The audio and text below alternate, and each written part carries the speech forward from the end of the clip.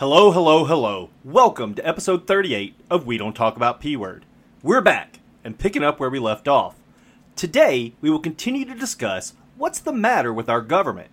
What is this week's focus? The presidency. This analysis will take longer than the others have. As the presidency is essential to a political reset, I have put a lot of thought into it. One branch, controlled by one person, can achieve more for the people. In fact, this is how it was meant to be. But we'll get there. So far, when discussing the others, I have listed only one or two things to change. There are many more that would help, but in each instance, I chose to focus on simple, singular changes. I chose them as each would make a decisive difference in the partisanship of those branches. The presidency is different. The first difference is that it needs more changes. The more important difference is that the executive is one person. It is the only place where an independent can make a lasting difference. It is the one place where a single representative can guide the government back to a democratic path. In the House, your voice is one of many. In the Senate, you are one voice among 100. Even in the judicial, you compete with 8 others. The presidency is the only place where one person can both make a statement and ensure change. It is the only place where one voice can be loud enough. This is why the founders were so terrified by it. It is why we must be careful with whom we trust that power. The founders worked hard to keep the presidency from amassing too much power. Unfortunately, partisanship turned the presidency into what they hoped to avoid. The executive branch has spent 247 years amassing a large amount of power that wasn't necessarily meant for them. The sad part is that it began while the founders were still the ones serving. The early republic fell into the trap they so obviously saw in 1776. One person leading a nation is easier than a group. So they began early to vest more and more power in the presidency. Presidents like Thomas Jefferson would begin to claim powers not specifically delegated. Over time, we have allowed the presidency to become more king-like, all because democracy is hard. It's hard to maintain, it's hard to lead, it can even be hard to love, but there is no doubt that it is the best form of government.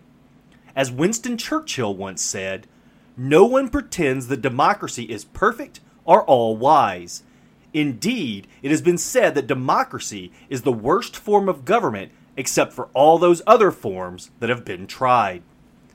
And this is still true today. There are several reasons that the presidency has become what it has. For some of it, I blame George Washington, but he only set the tone. He isn't the primary reason. It's because since 1800, maybe even 1796, we have been electing presidents, well, wrong. We attempted to right the ship, but we took the wrong lesson from the election of 1800. That's how we ended up with the 12th Amendment. I'm going to be honest with you here. I have no idea what the answer should have been in 1800. The amendment may have been the best possible outcome.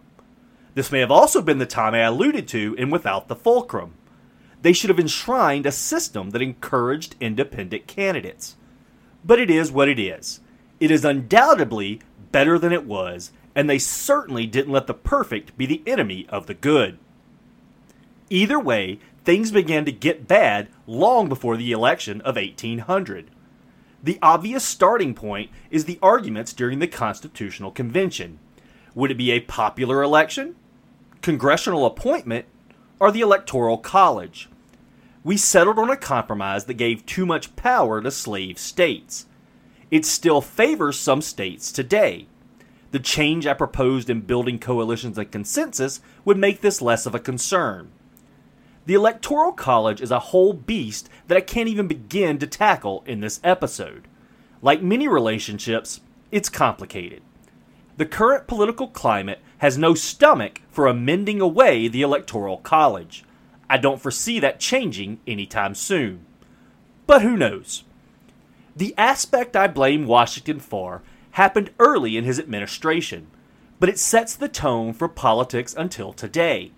You see, Washington was always going to be POTUS I, or for the uninitiated, the first president of the United States. His reputation had earned him that. This is partially why they left so much of the executive branch vague in the Constitution. The other part? They had no clue what a Democratic president should do, and they were more afraid of what a president might do. They expected Washington to define the presidency. They expected this well-respected war hero to set an example. They expected future presidents to emulate his example. He lived up to those expectations. George Washington was the best first president we could have hoped for. He saw power as a burden or responsibility, not a goal. In most aspects, he set a great example for future presidents, and most followed his example. The most visible is the tradition of only seeking the office twice. As great as he was, he did one thing that I hang a lot of our partisan nature on. He instigated an adversarial political system. Rather than encourage consensus, he often chose winners. Even if that is not how he intended it, that was how people like Jefferson saw it. This would get him labeled a Federalist, which he never was. One incident in particular set the tone for our antagonistic system of politics. Washington understood his role in shaping the presidency. He did everything in his power to remain constitutional. But as we have discussed, the Constitution did not tell him much about his role. Or as Captain Barbossa would say, it's more what you'd call guidelines than actual rules. Washington was very careful not to interfere in the goings-on of Congress, even if some of what they did amused and/or aggravated him. The first Congress did both when they attempted to limit his ability to fire cabinet members. Our government was designed to be cooperative, not combative. It is, after all, the democratic way. This is especially true with the Senate.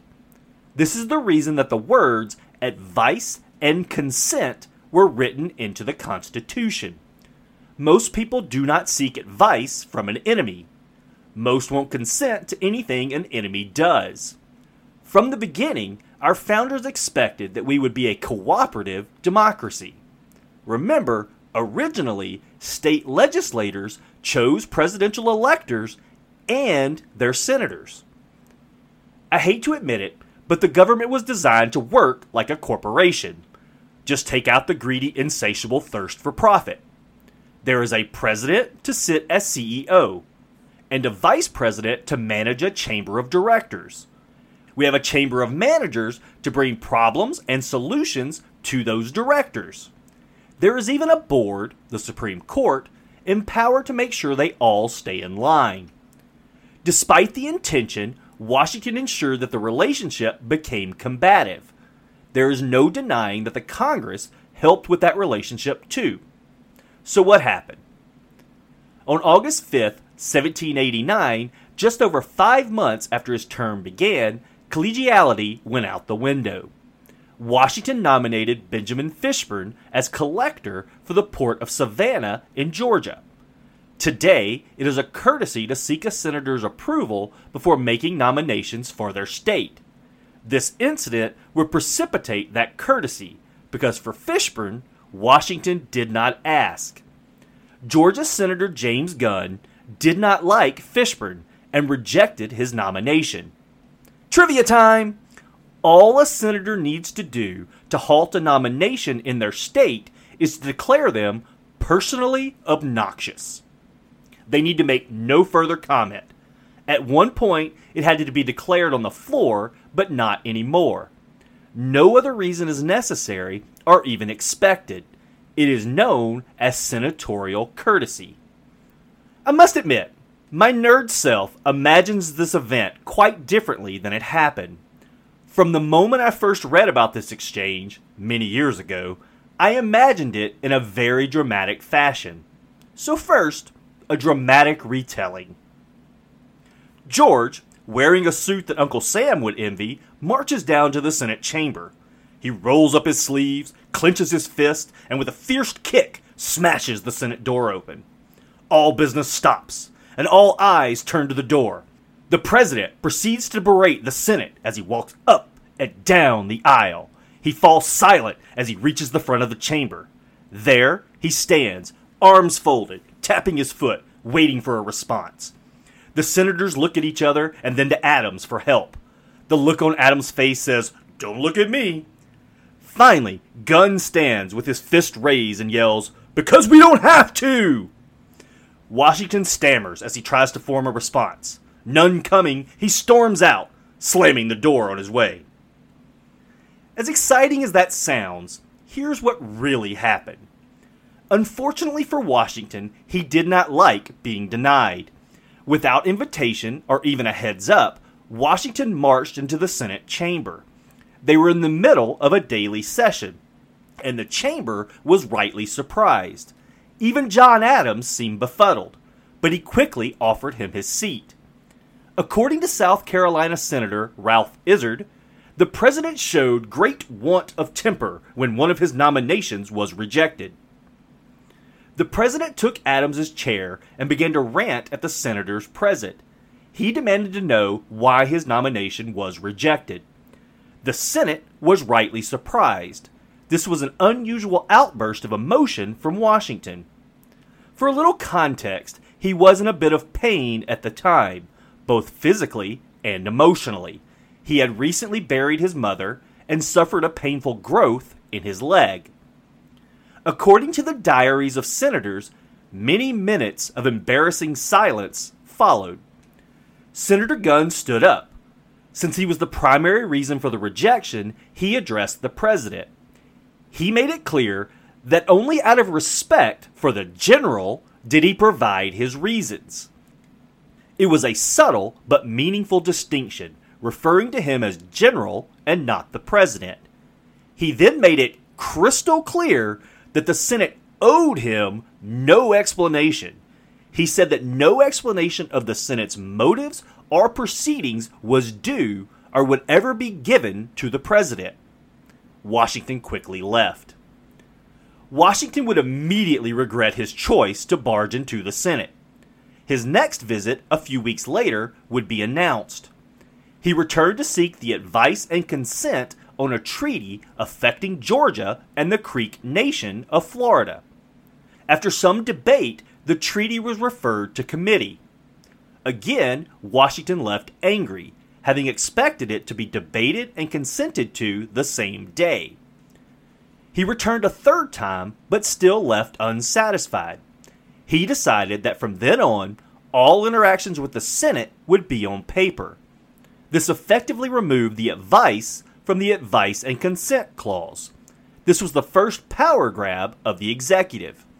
It cut the Senate out of proactive foreign affairs and forced them to be reactive instead. From this moment on, the presidency and the Senate became adversaries. They were no longer allies as intended. This example set the tone for the rest of our government. A government designed to be cooperative had now been set on a path of perpetual competition. Instead of co-equal branches working towards consensus, we have jealous competition for dominance. The competition has only grown over time. This decision would contribute to the hyper-partisan government that follows. It's the same 247-year-old hyper-partisan government we suffer under today. I also have a more controversial reason why the presidency has gone so wrong. Since 1796, or at the very least 1800, we have elected the president incorrectly. This is more than the amendment passed that would change it. That amendment was necessary, but it also politicized the presidency. You could argue that was inevitable, and maybe it was, but that doesn't mean it needed the help. The presidency should be the least politicized role in the federal government. That is what the founders hoped. Unfortunately, we went off the rails quickly. It was as if we didn't even try to stay on track. We have discussed that the Constitution wasn't written with partisanship in mind. I have also shown that was intentional.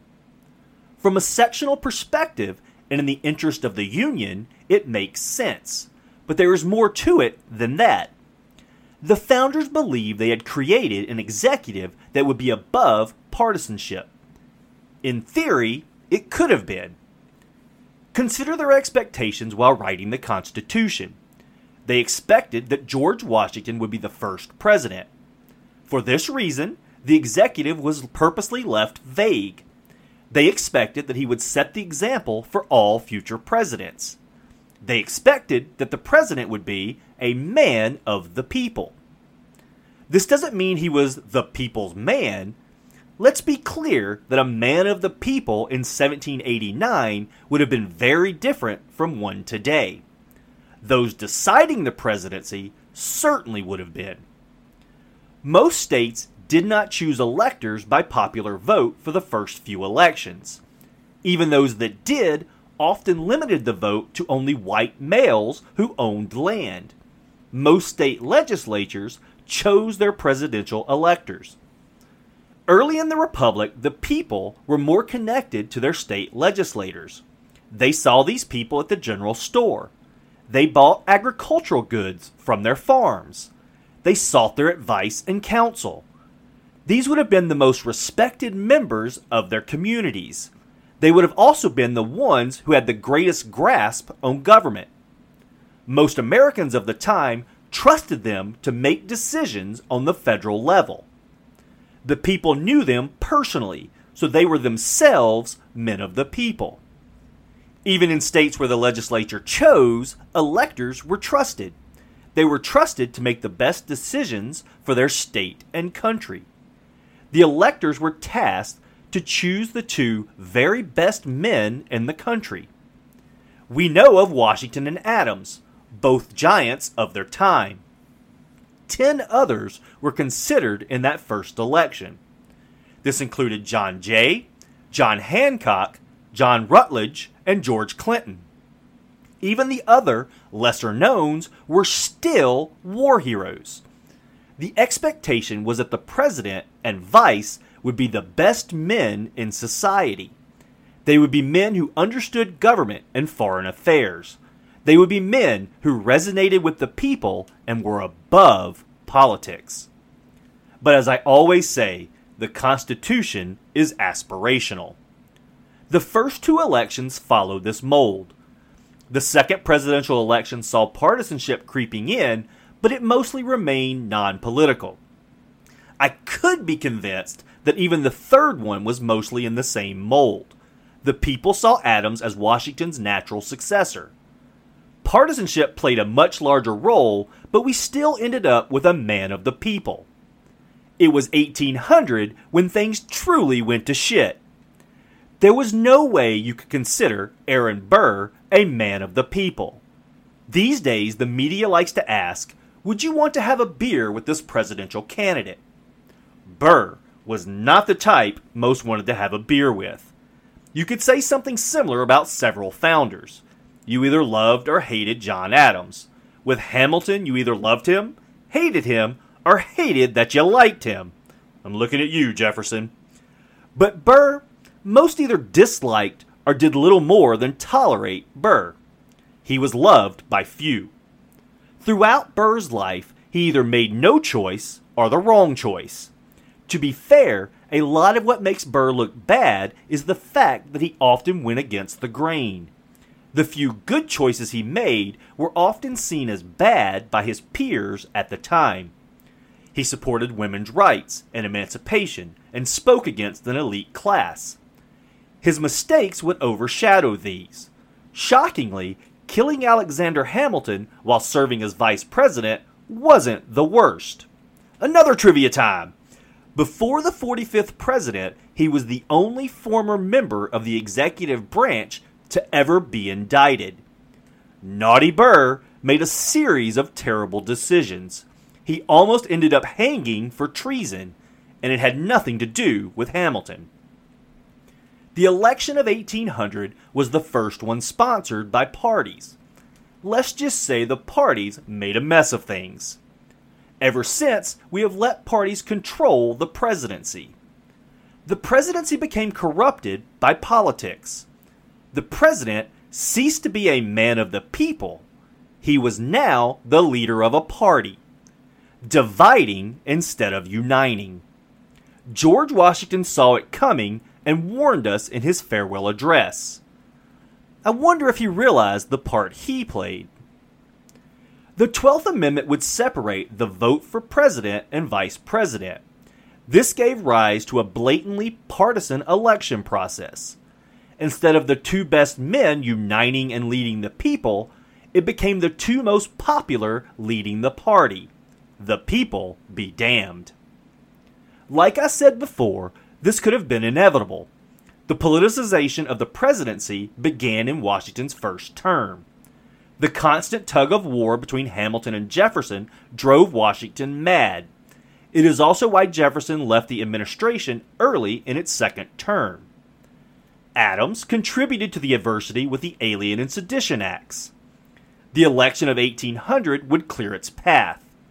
Jefferson's presidency would enshrine it. Martin Van Buren would attempt to make it better, but made it worse instead. The presidency was designed to be above partisanship, to represent the people. The presidency is the fulcrum of American democracy. The presidency was designed to bring balance, to mediate party differences. Instead, the president became a tool of the parties, which the other party cannot or won't trust to act in good faith. The presidency is the only representative of the people in our government. It is a proxy of the people. By design, the Senate represents the states. The House represents the population of their states. The Supreme Court represents the Constitution. The presidency is the only representative elected by input from all the people. The executive branch is the only branch that the people determine control at large. We are at a unique time in our history where we can end the partisanship of the presidency. We are at a time in our history where the people can truly make a difference. We are at a time when the people can make our government representative of the people. We have been armed with that power since at least 1972. By 1856, land ownership was no longer required anywhere to vote. In 1870, race and previous enslavement were removed from voting requirements. In 1913, we seized the power to elect our senators for the people. In 1920, we enfranchised women. In 1961, we gave Washington, D.C. the right to vote in presidential elections. In 1964, we abolished poll taxes and ensured equal access for people of color. In 1972, we enfranchised those 18 or older. Let's not forget that our population has exploded since 1789. We have the widest and deepest pool of voters ever in American history. This is why the corporate and political elites have been working overtime to take our power. They know if they don't act fast, they will run out of time. They know that if the people ever realize we can do more together than separate, they are in trouble. They know if we can reject the propaganda, the people can make a difference. They fear the day we see them for the partisan, power-hungry opportunists they are. They know we can remove them from the equation. They count on our selfish natures. They count on us to be apathetic. They count on us to be too busy.